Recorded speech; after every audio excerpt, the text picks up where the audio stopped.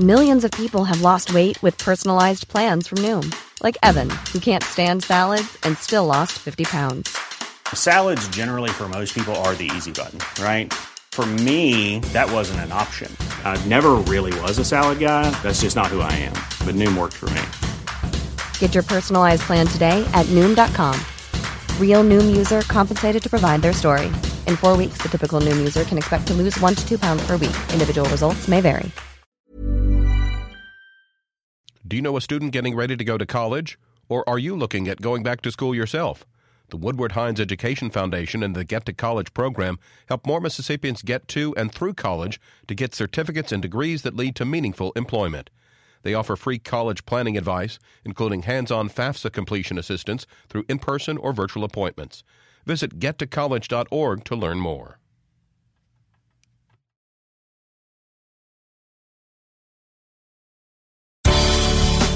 Good morning. It's 8:30. I'm Karen Brown, and this is Mississippi Edition on MPB Think Radio. On today's show, find out what dismantling Obamacare means in Mississippi and hear from one ACA user who is concerned. It's very difficult, and I'm trying to stay on and pray and I hope I can keep it because it works. And after StoryCorps, hear from a youth court judge who says a valuable rehabilitation tool is being eliminated because of state budget cuts. That's all coming up. This is Mississippi Edition on MPB Think Radio.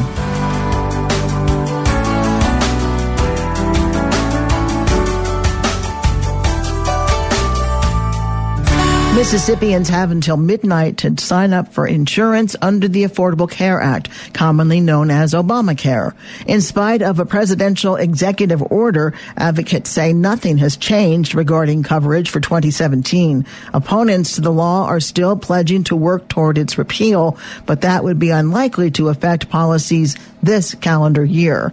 There are, of course, parts of the Affordable Care Act that have nothing to do with subsidized health insurance. For example, the law allows children to stay on their parents' insurance until age 26. It also guarantees policies will be available for those with pre-existing medical conditions. Roy Mitchell is with the Mississippi Mississippi Health Advocacy Program. He tells MPB's Desiree Frazier about some other implications of dismantling Obamacare. For Mississippians, nothing has changed. The marketplace is still available to Mississippians. They have until January the 31st to take advantage of quality, affordable health coverage. Repealing it, what would that mean for the people who are currently insured under the ACA? I think it would be catastrophic for Mississippi's healthcare system. For one, there's approximately 73,000 Mississippians who are currently enrolling in 2017 coverage, and they receive subsidies, and they will not have access to affordable health care. There's a wider population that I don't think most people are aware of. In the private market, the ACA affords guaranteed coverage for people with pre-existing conditions. And there's about 1.2 million Mississippians who fall into that category. And I'm talking about people with diabetes, people with asthma, people with cancer. We have some high populations in this state with chronic disease. And if we repeal the ACA, I don't think people realize we're removing that guarantee of coverage for those populations. And also, Mississippians in the private market also get free immunizations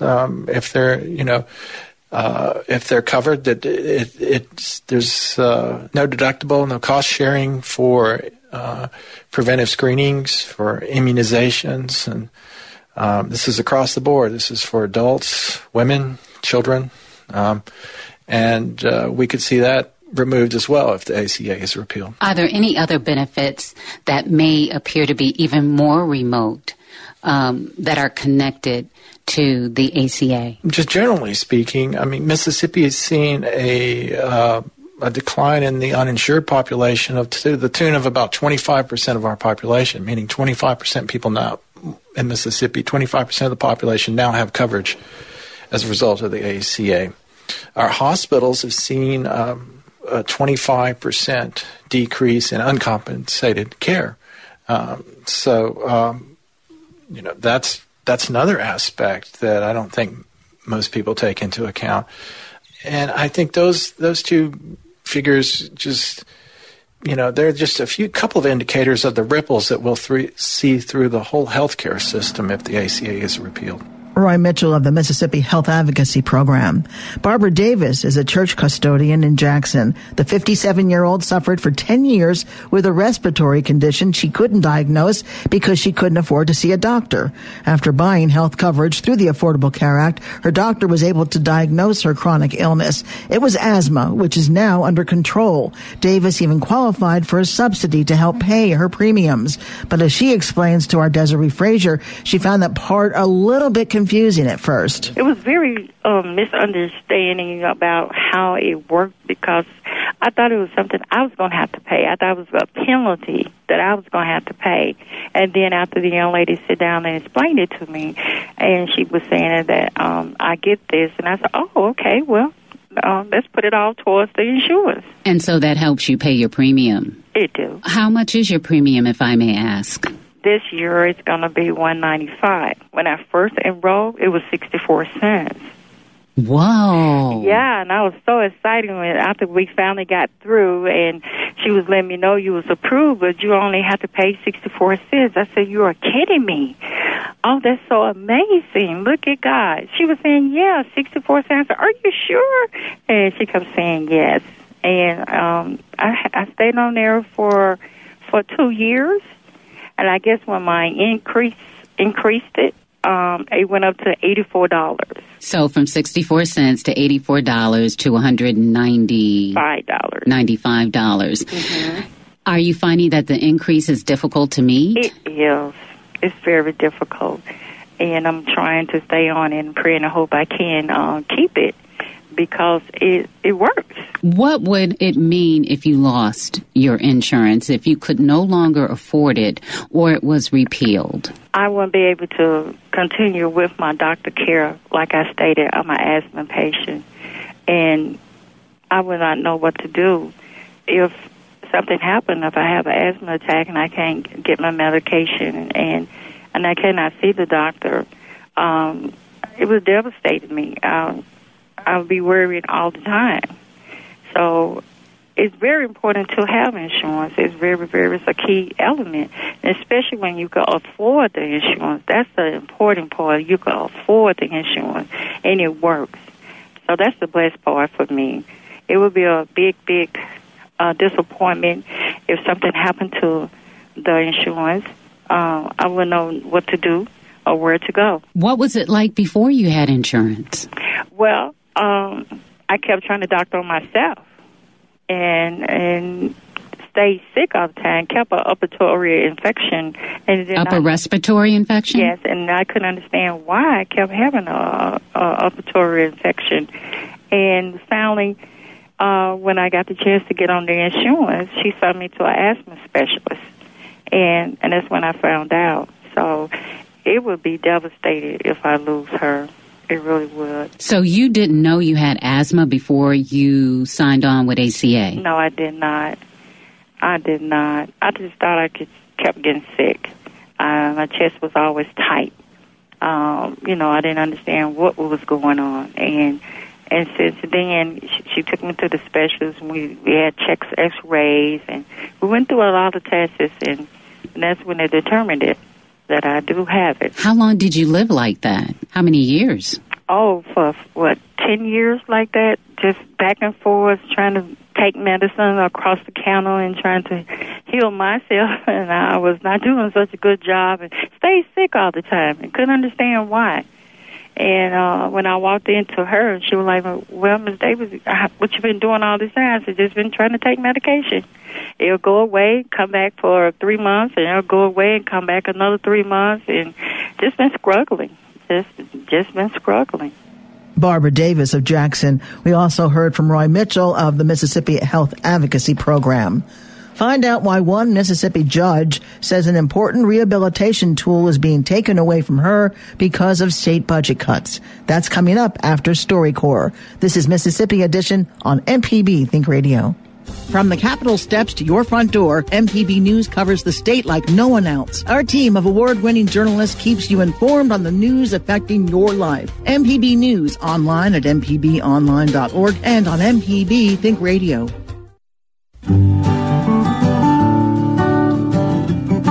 When Mississippians enter the StoryCorps booth, sometimes the stories they have to share are difficult ones.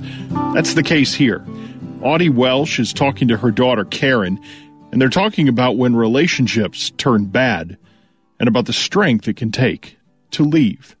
I married Mark when I was 18 years old. I met him. We dated actually for 3 years before we married. I met him at 14. 14? You never told me that. We dated for 3 years, and we got married. And my relationship with Mark was very, very good. I love Mark very much. Mm-hmm. But, life, people change. We change. Mm-hmm. And came to a point where Mark was not good for me. Mark was very dominant. And I'm a real strong-willed person. Mm-hmm. And for someone to be that dominant over you, it's just not going to work. Mm-hmm. And I think the main reason your Mark and I are not together is because I didn't want my children raised in a home with such a dominant person. My relationship with my mother was all about love. It wasn't about, being dominant over someone. And I remember, what I do remember of Dad, that I was always afraid. Right. I was always afraid of doing something wrong. And we were all under this cloud. It felt like to me as a child that we were all under a cloud of fear, including you. It felt like Mark did suppress that confidence and self-love that you had. He did.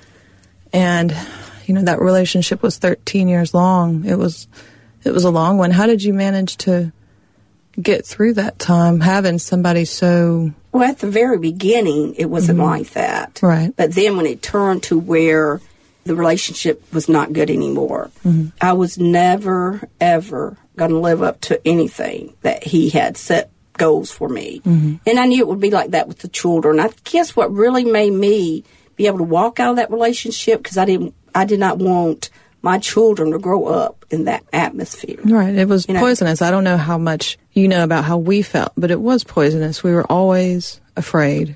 Well, I didn't know how y'all felt, but I felt that a lot longer than y'all did. Right, of course. I mean, and it took a lot for me to overcome what he had, the way he treated me those years. It's just by the grace of God.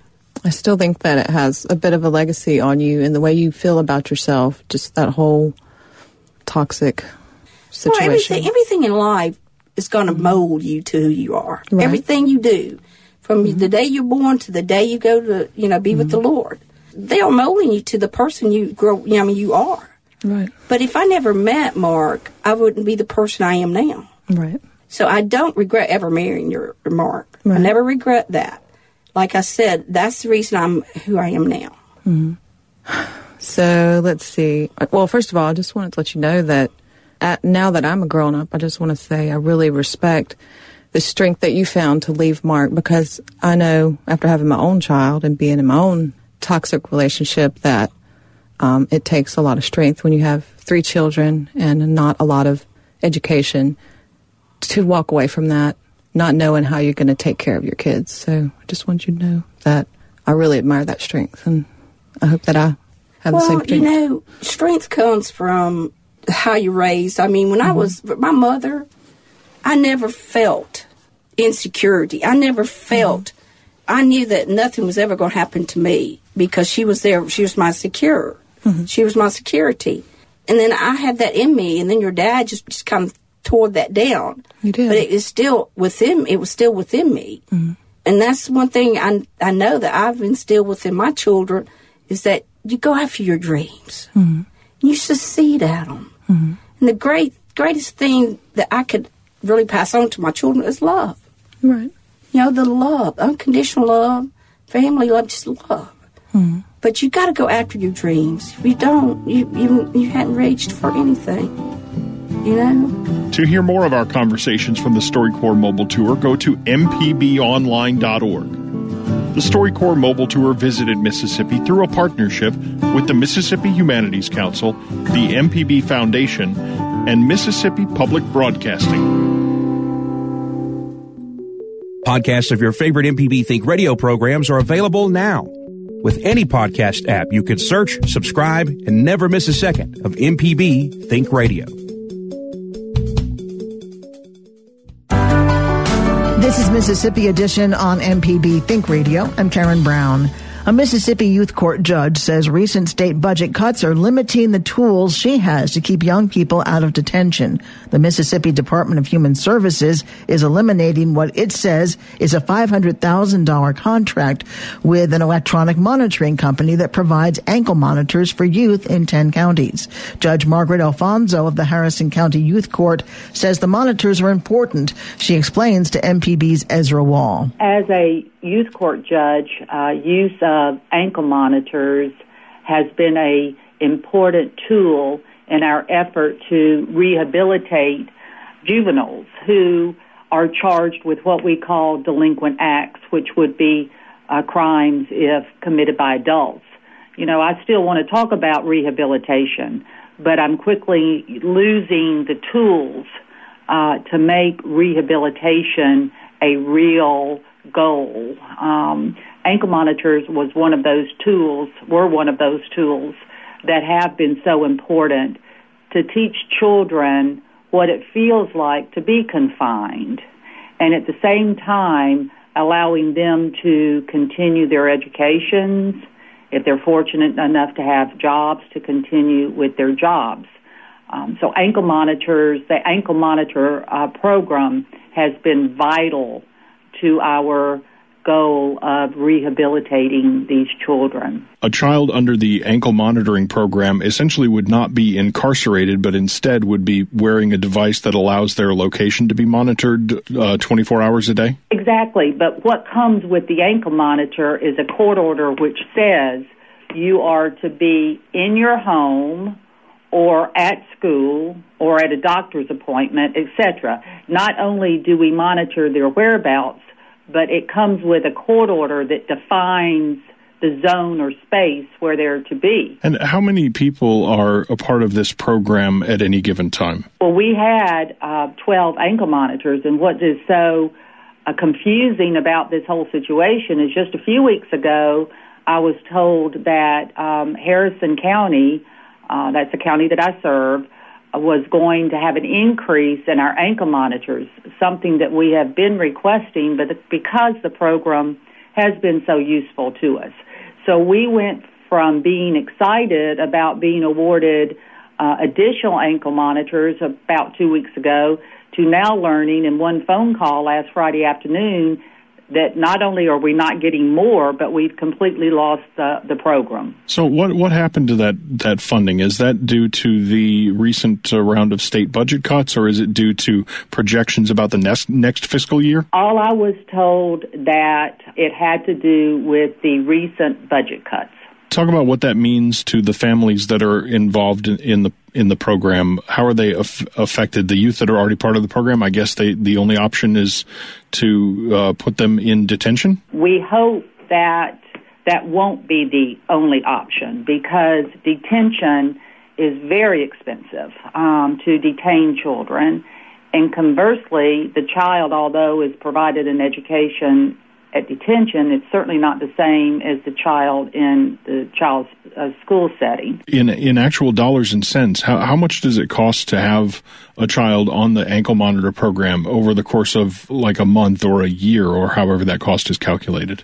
$10 a day.